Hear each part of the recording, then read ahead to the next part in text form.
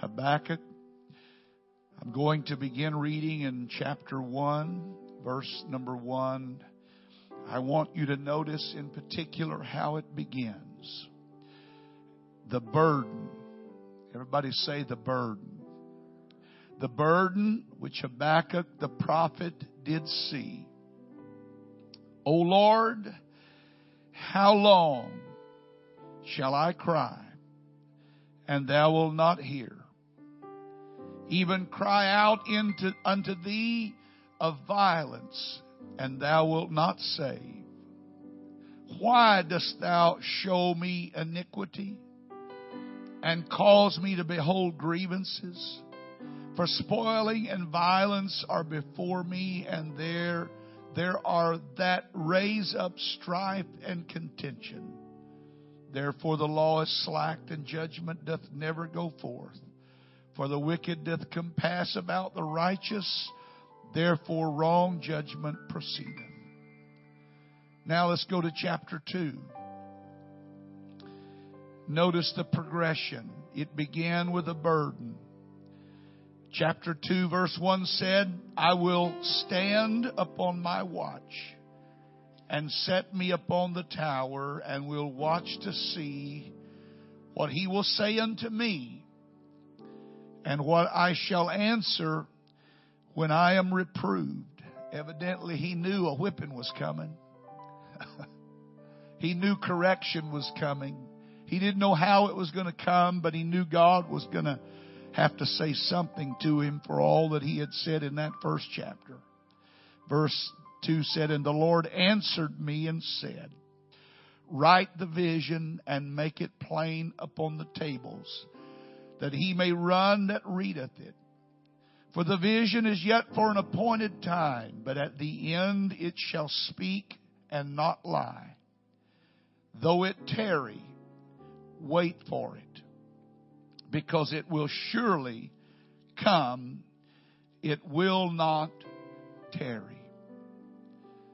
And let's go to verse 4, where he said, Behold, his soul which is lifted up is not upright in him, but the just shall live by his faith. Amen. And let's go to chapter 3. Now it's the prayer. A prayer of Habakkuk, the prophet.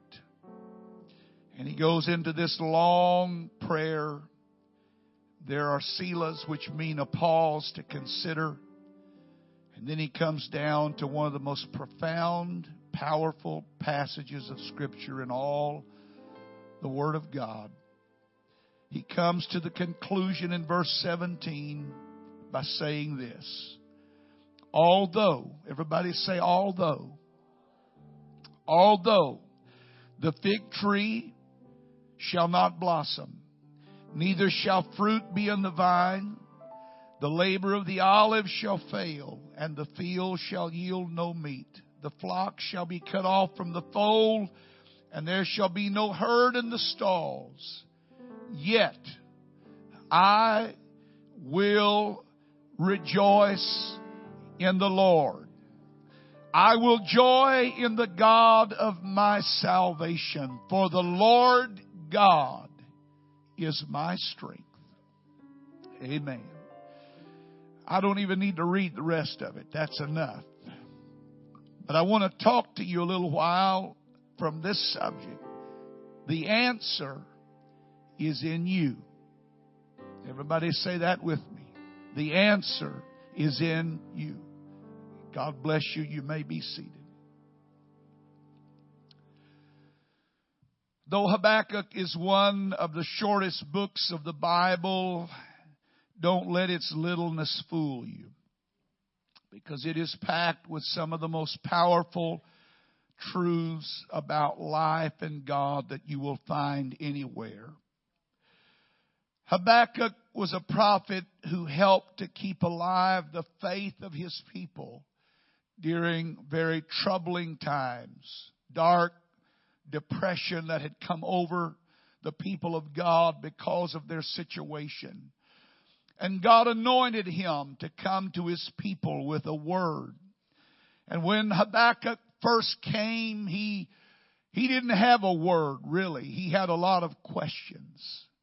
He had a lot of things that he didn't understand. When life was strained to the breaking point, there were things that even Habakkuk did not understand. But what I like about this book is that it shows me that I can be honestly open with God, and I can talk to God about my problems, and God is not offended. Amen. I can bring to Him my questions, and God is not angered. That's a great thing to know. I know that that's not true of some of us, because if our kids ask one too many times, we fly off the handle. When people come back with questions that we feel like we've already given answers to, or they should know the answer to, we get angry, but not God. God is not threatened by my questions, and He's not threatened by my problems. And so Habakkuk shows me, he proves to me that I can come to God open and honest with Him about the problems that I'm dealing with, and He is not embarrassed to identify with me and my problems. Habakkuk is unique, not in what he says, but in the direction that he faces as a prophet. All of the other prophets that came as spokesmen from God to men. But when Habakkuk came, he came from the people to God. He was not facing the people, he was facing God. And this book opens with a scene of injustice and oppression. There was violence and destruction, and it bristles with a lot of critical questions. As Habakkuk brooded over the problems of his people that they were facing, he had some serious questions that he had to ask of God. He was in a mental storm. Have you ever been in a mental storm? When you look at the first chapter of Habakkuk, you find a man whose mind was greatly troubled. So much was in the heart of this prophet in the beginning. The facts of life belied the long-held convictions that he had had in his soul. What he had been taught from a child about God, they were being contradicted, or seemingly so, by what was going on with Israel at that time. And he cries out to God. He cries out, "Lord, where are you?" Anybody ever asked that? "Lord, where are you? Lord, why don't you do something? Lord, how long will it be before you answer my prayer? Or will you ever answer my prayer?" He, like Gideon, asked the question that is in the minds of a lot of people in the midst of trouble. If the Lord is with us, then why has all this happened to us? Habakkuk was no different than you and I. He even got angry with God. There was something in him that would rise up when he considered all that was going on. God was not listening. God was not paying attention. God was silent. He was seemingly indifferent to them at a critical time.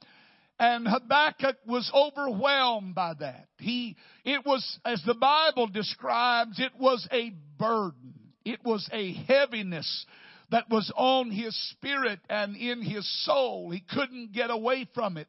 Morning, evening, it didn't matter. He was troubled at what seemed to be the inactivity of God. And he asked the question, "How long, O Lord?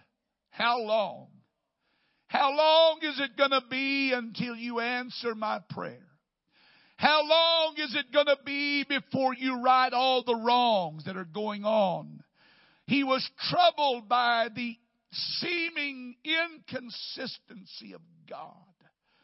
The moral dilemma that Habakkuk struggled with was, how could a holy God let a pagan nation judge his own people? And yet that is what God was allowing to happen. The Babylonian captivity was in process. And they were coming in and they were ravaging the country. It would never be the same once they left. They would burn, they would ravage and pillage. They would take away the choicest things and they would leave only the elements that were undesired. And God was allowing all of that to happen. And Habakkuk could not understand that. And he prayed, God, hear me. And yet God seemed to ignore his prayer. God didn't seem to be paying attention. He wanted God to do something. Have you ever wanted God to do something so much that you even get angry? I mean, you get to that place where you're thinking, well, God, what is the purpose of me serving you anyway? Here I am praying, sincerely trying to do what is right. And when I really need you to do something, you just seem to be in a different world than I am. Silence.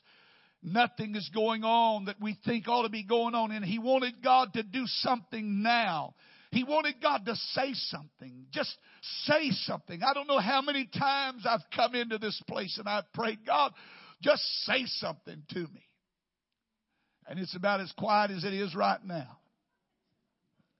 God, impress on somebody to call me and just give me a word of encouragement. And the phone is silent. Of all time, my phone is hardly ever silent. But when I pray that prayer, God, send a message, it's silent.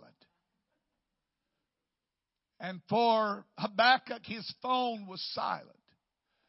It rang all the other times with all the troubles and the problems and the unfair circumstances that swirled around him. In such circumstances, this man had become like many people become, and that was problem focused. Everybody say problem focused.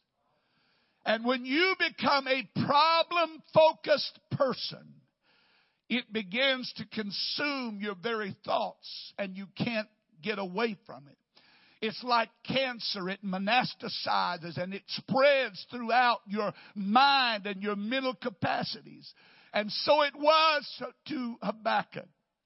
But Habakkuk's answer was in himself.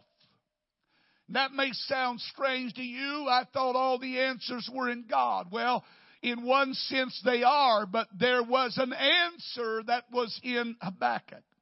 And Habakkuk's name is really the message that I want to deliver to you tonight.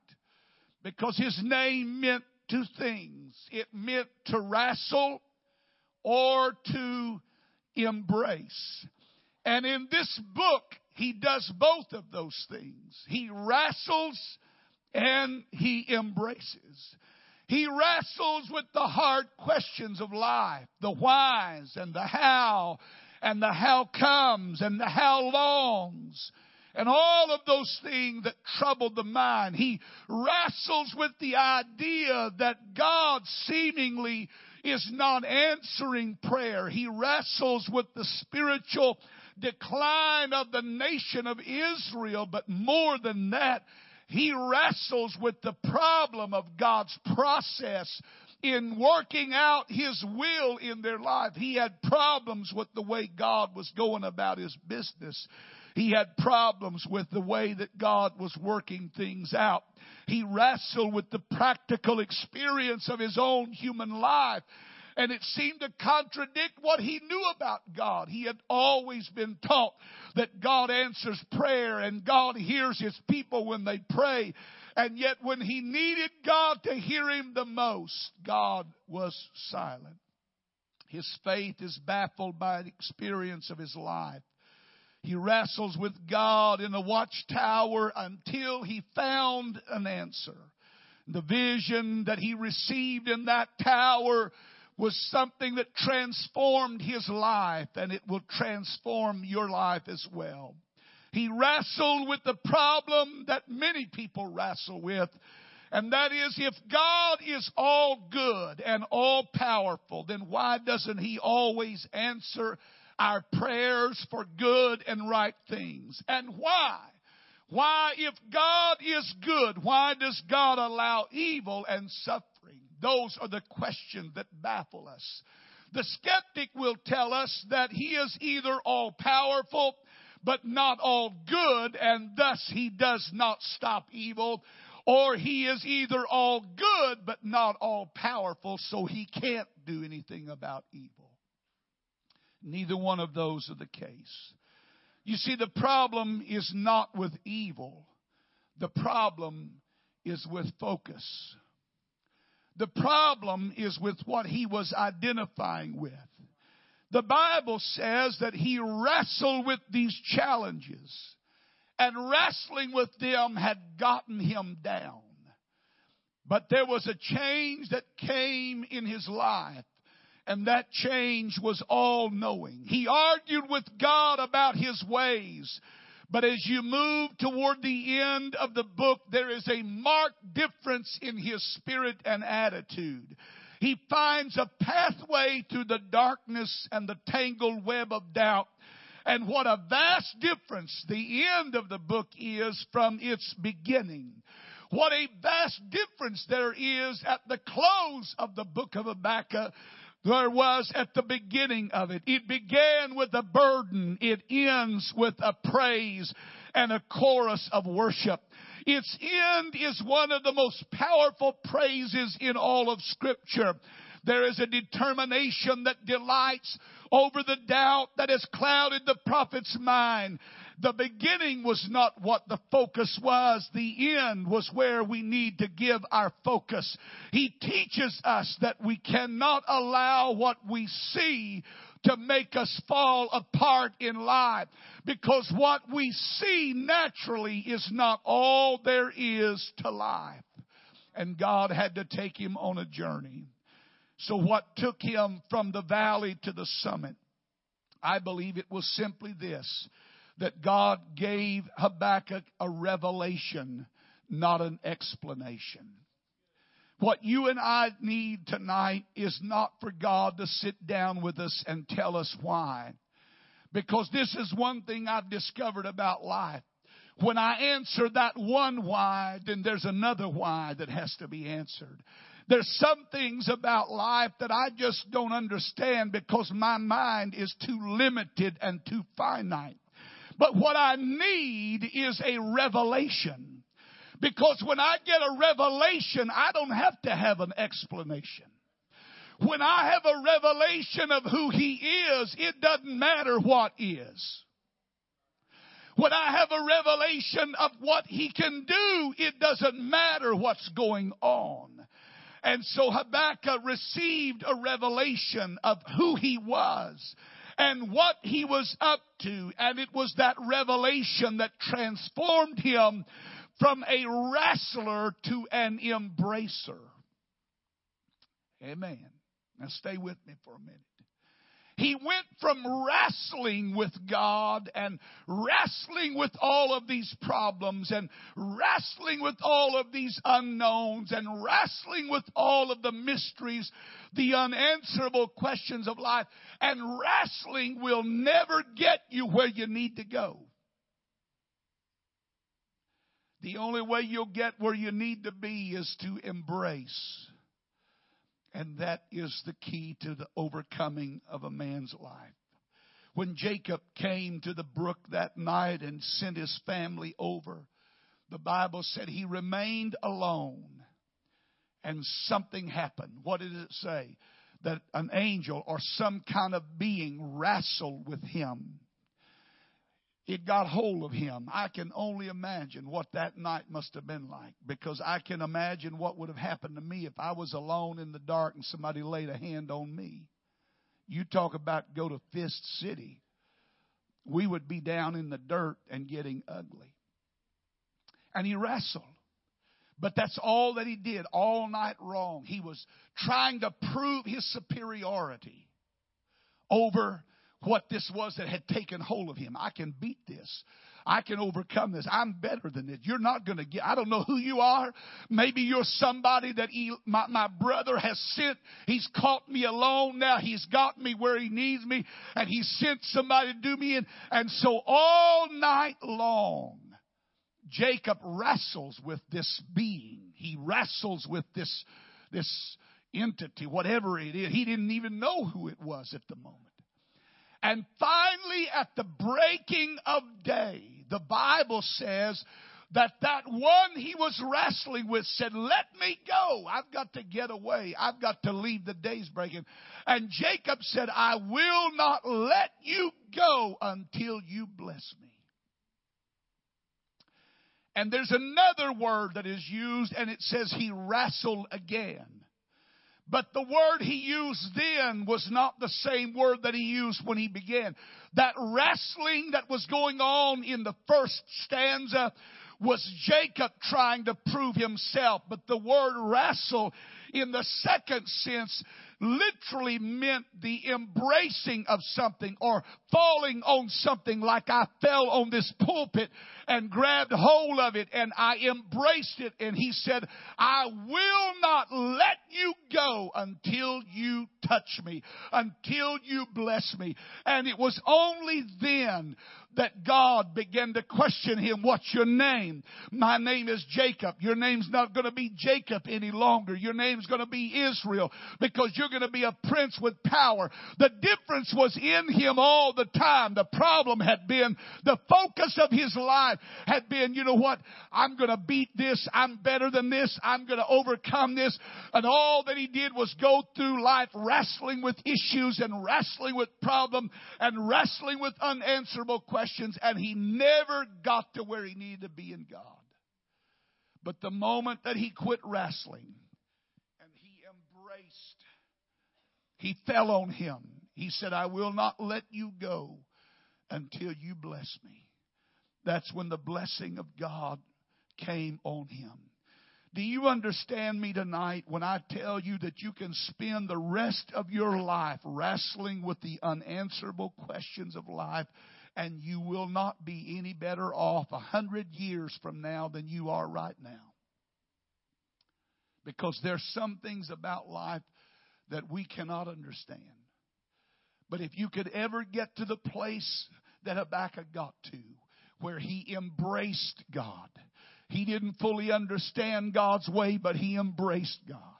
He didn't know why God wasn't answering his prayer, but he said, "You're my God. You're my strength. You're my source. You're my supply. I'm not going to be trying to figure out what you're doing. I'm just going to trust you that you're going to do the right thing." You can live by faith and embrace God. You can embrace his promises. You can embrace his plan. You can embrace his way. And you will find yourself being lifted out of that spirit of depression that would come when you wrestle with things and you can't get an answer. That's why some people are depressed tonight. Is because they have been wrestling with issues in their life that they cannot seem to conquer. And they are frustrated because all of their wrestling efforts has produced nothing but greater frustration. You know what you need to do? You need to quit wrestling with God and embrace him. You need to throw yourself on him and say, "God, I don't have to understand what you're doing in my life. I just trust you that you're going to do the right thing. I don't have to know all the answers."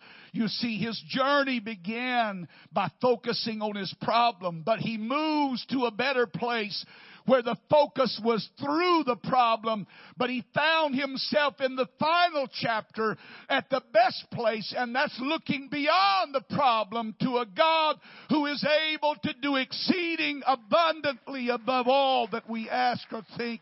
You see, my friend, when you and I are beset by troubles and dangers and questions and fears, we don't need to wrestle with him. We need to embrace him. And the key is in you. And this is what it's going to take for you to find that place where you can embrace him. You're going to have to do like Habakkuk did. In chapter 2, the Bible said, of Habakkuk, I will stand upon my watch, and I will get up on my tower, and I will wait to see what the Lord is going to do.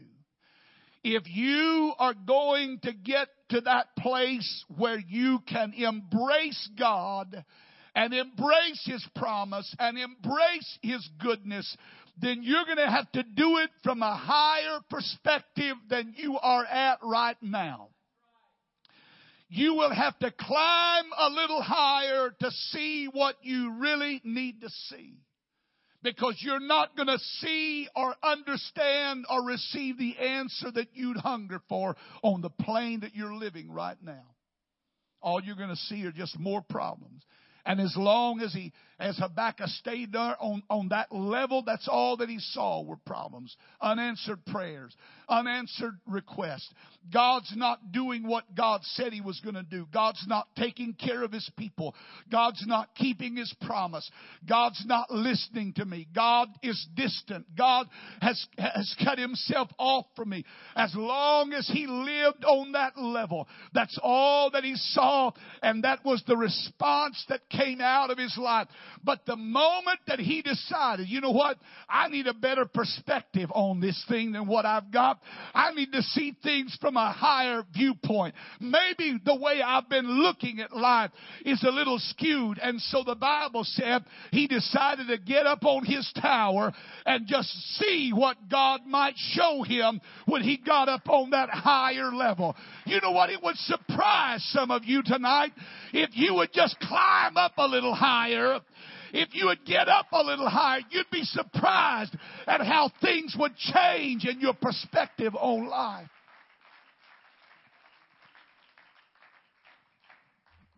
You're going to need a better perspective if you're going to have a better understanding. Climb up a little higher. You cannot see what you need to see on the level that you're living. Getting a better perspective is the first step in climbing out of the depths of depression. Amen. And you know what? The Bible said, Habakkuk said this, I will. And nobody else can do this for you but you. Your wife can prop you up. Your husband can prop you up. Your friends can prop you up. They can try to push you up. But nobody's going to get you up but you. You can whine and cry all you want to whine and cry, and all your whining and crying is going to do is produce more whining and crying. But as soon as you make up in your mind, there's something I can do about this. I don't have to have the answer as long as I can get a better perspective. And so he climbs up on the tower and he said, I'm just going to wait to see what God's going to show me and what God's going to say to me. You see, there was a confidence that if he would change his position, God would change his position.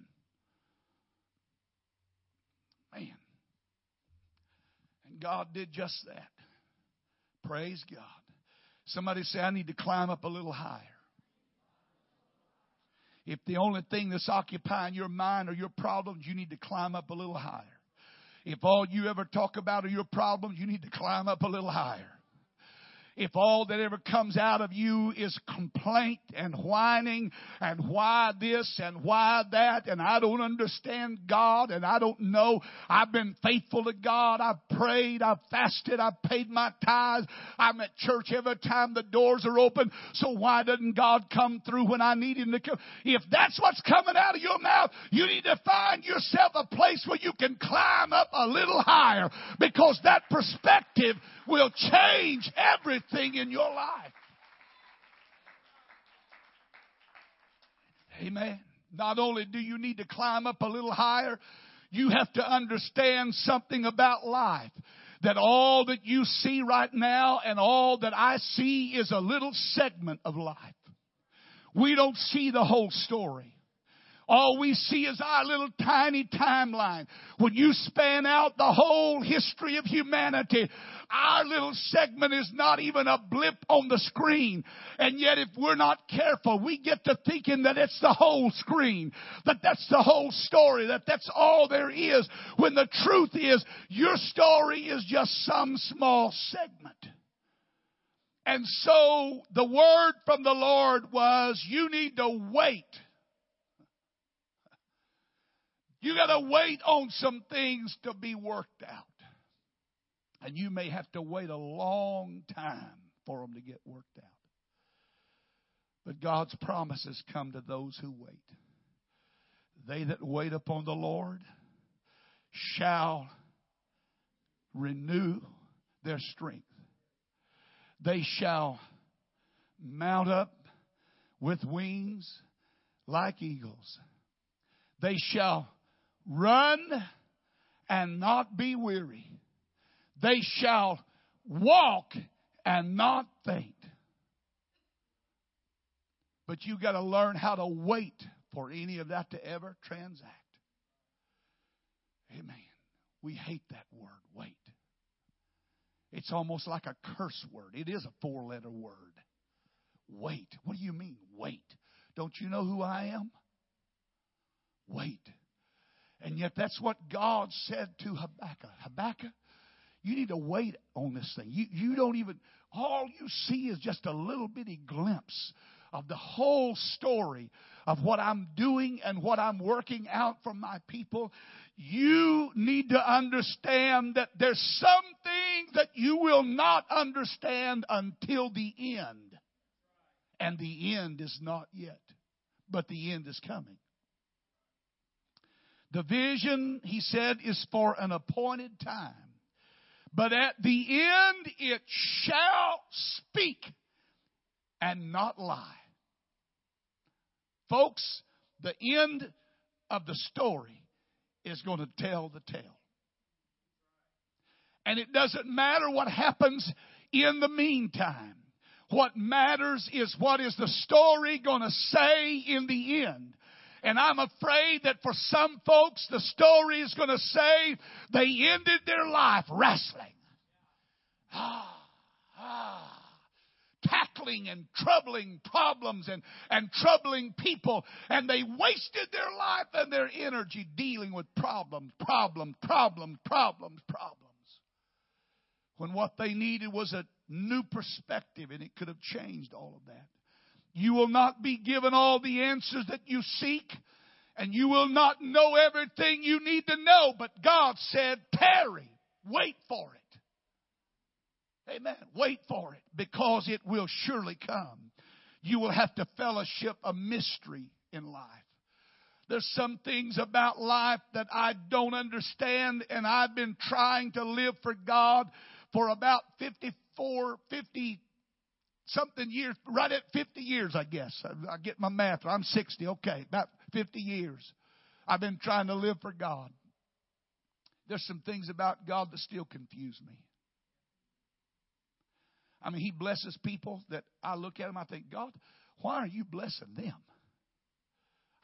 Look over here. Have you noticed the holes in my shoes?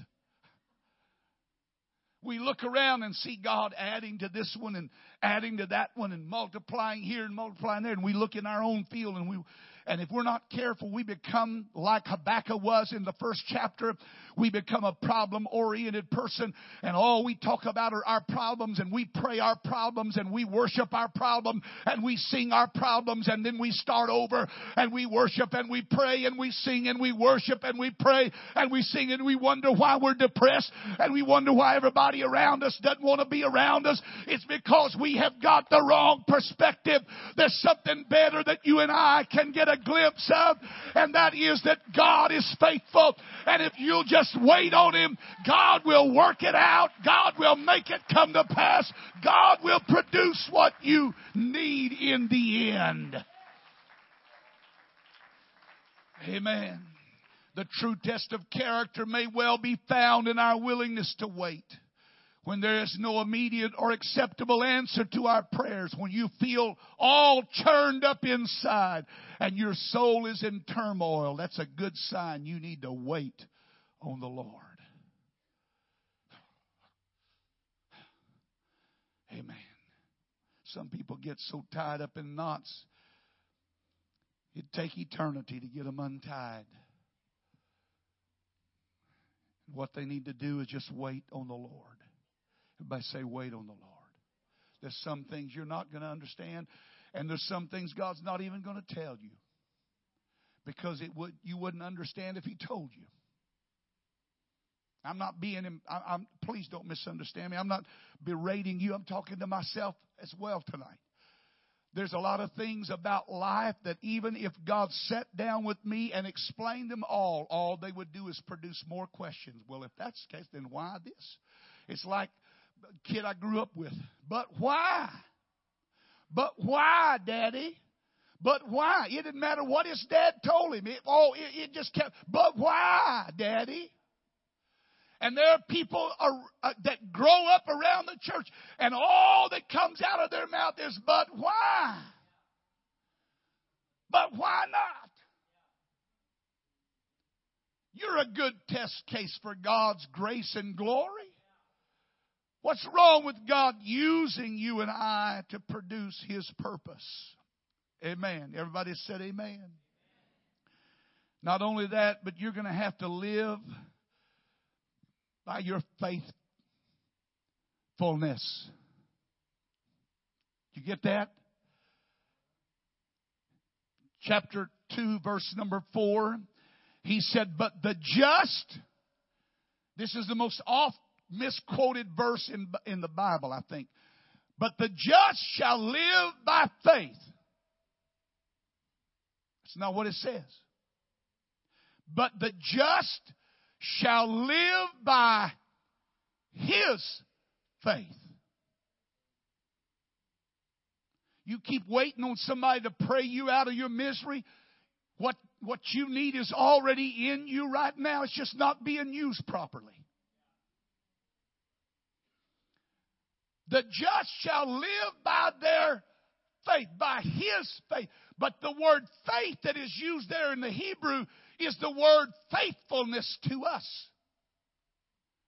So the way to get to that place of praise and worship in your life is to live by your faithfulness.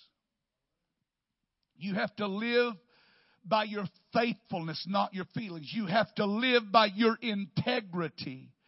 You have to learn to live by your faithfulness, your duty. And everybody say duty. Anybody know what that is? What's a duty? What is a duty? It's a responsibility. You have duties as a police officer. What happens when you don't do those duties? You get fired. You have duties as a husband. What happens when you don't do those duties? You're in big trouble. Now, every morning you get up, do you just feel all gushy in love? No, don't answer that. Every time you put on that uniform and you get in that squad car, do you always feel proud to be not always. Not always. But I do it because I made a commitment that would be my duty. And there's a lot of folks that all they do in living for God is based on their feelings. They feel good, they come to church. If they don't feel good, they don't come. If they don't feel good, they lay back. They don't worship. They just come and stand and twiddle their thumbs. I looked around the other night and I saw people just standing while we were worshiping. I thought, my God, how in creation can people come to church and a great spirit of worship be going on? And they're just kind of looking around like, oh, man, it's ceiling tile. You know what? There's something about duty. That means whether you feel it or not. You come and you sit on that pew and you worship and you go through it. That somebody said you fake it until you make it. No, you don't fake it till you make it. You just do what your duty is. You have been called to be a child of God. You've been called to be a worshiper. You've been called to be a praiser. So whether you feel like it or not, when you enter into His gates, you enter into His gates with thanksgiving and into His court with praise. And you do it because it's your duty to do it.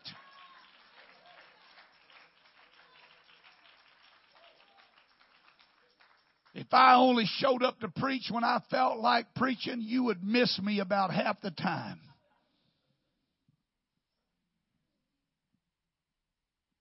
And one of them would be tonight.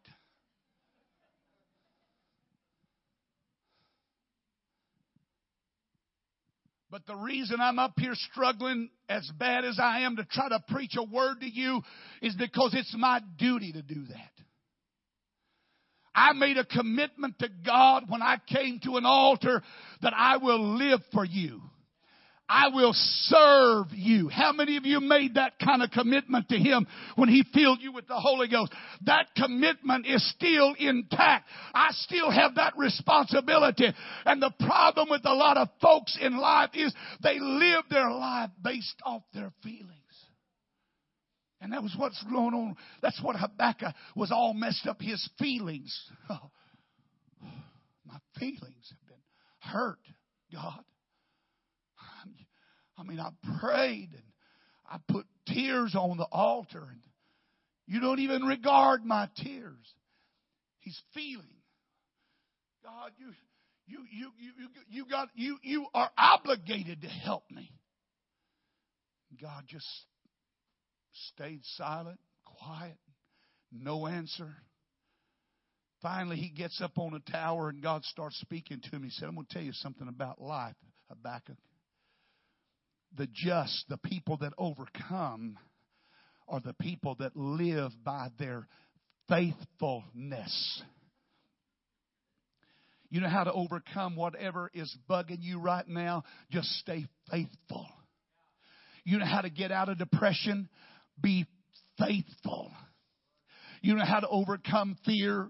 Be faithful.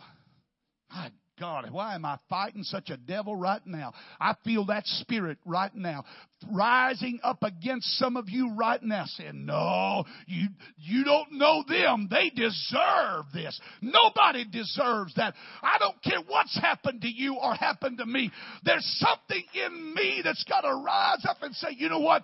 It is my God-called responsibility to be faithful and to show up and to prove to God that I'm not just here for the blessing. I'm not just here for the loaves and the fishes, but I'm here, God, whether you touch me or not. I'm here because you have been good to me and you are my God, and I'm going to praise you for that. Hallelujah. Hallelujah. Hallelujah. Hallelujah. Hallelujah. Yes, yes, yes, yes, yes. Faithfulness is a lifestyle. Faithfulness is a lifestyle. It's not a feeling. It's not an emotion. It's a lifestyle. Whether you feel it or not, you can remain standing. I'm through. I'm about out of wind. As Habakkuk reached this place, God began to show him in verse 5 on down through verse 20, when God began to show him all that he was doing, or at least the part that Habakkuk needed to know. He finally comes down to verse 20, and he said, but the Lord is in His holy temple. Let all the earth keep silence before Him. And then he begins this prayer. And really it was more than a prayer. It was a praise. It was a song. What is amazing to me is that his circumstances had not changed one iota. But he had changed. The Babylonians were still there. Cruelty was still going on. Things were not going right. And yet something had changed. It wasn't his circumstances. That's what some of you are waiting on, your circumstances to change, and they're not going to change probably in the near future. God changed the man. He changed the man. And God needs to change some of us. He changed him to meet the circumstances. He changed him to beat the circumstances. You cannot rejoice always in your circumstances, but you can rejoice in your God. He doesn't always change our circumstances, but He does change us to meet our circumstances. And what a difference that can make for somebody. God, change me. You don't need God to change your circumstances. You just need God to change you. Amen. And the only way God can change you, you're going to have to get out of the mullet grubs and climb up a little higher. Get a little better perspective. You know, it's amazing how different things look up here. I mean, literally. Amen. You ought to come up here and take a look. It's pretty awesome. That's all God's waiting on, is for somebody just to make up in their mind, you know what? I'm not doing very good where I'm at, so I might as well climb up a little higher. What I've been doing is not working. What I've been doing isn't getting the job done, so he's going to climb up a little higher. He began in the valley of doubt, but he walks all the way out of that valley by faith. And he lives by the promises, not the explanations that God would give him. He resolves that his problems are not too big for God, that his questions can just still remain questions until God chooses to reveal the answer. But he was still going to worship God. And that's him. That's when he comes to the end and he says, I love it. This is a message for the new year. I may preach this again New Year's. Although, everybody say although, the fig tree shall not blossom, neither shall there be fruit in the vine, and the labor of the olive shall fail. But yet I will praise Him. Amen. What happened? Just a little different perspective on life. That's all. It was all the way, all the time in him, just like Jacob. Jacob had been running all of his life, blaming other people for his problems. And he found that night that the real problem was Jacob. Jacob, you got to climb out of this. You got to get up a little higher. And when he embraced God, and when Habakkuk embraced God, he just threw himself on God. That's when God began to bring him out of that depression and fear. You know, it would do good for some of us just to embrace Him right now. Problem you've been dealing with, you've got issues that are going on in your family. Why don't you just embrace Him right now? Leave your problem alone. Don't talk about your problems anymore. Come on. Embrace Him. And in embracing Him, be faithful. Be faithful. Wait on God. Wait. God's going to work it out. All you're seeing is a partial glimpse of the story. What you need to know is the whole story. Amen. Make a better judgment. Amen. Lift your hands to the Lord right now and praise Him. Would you do that all over the building? My God, I praise You.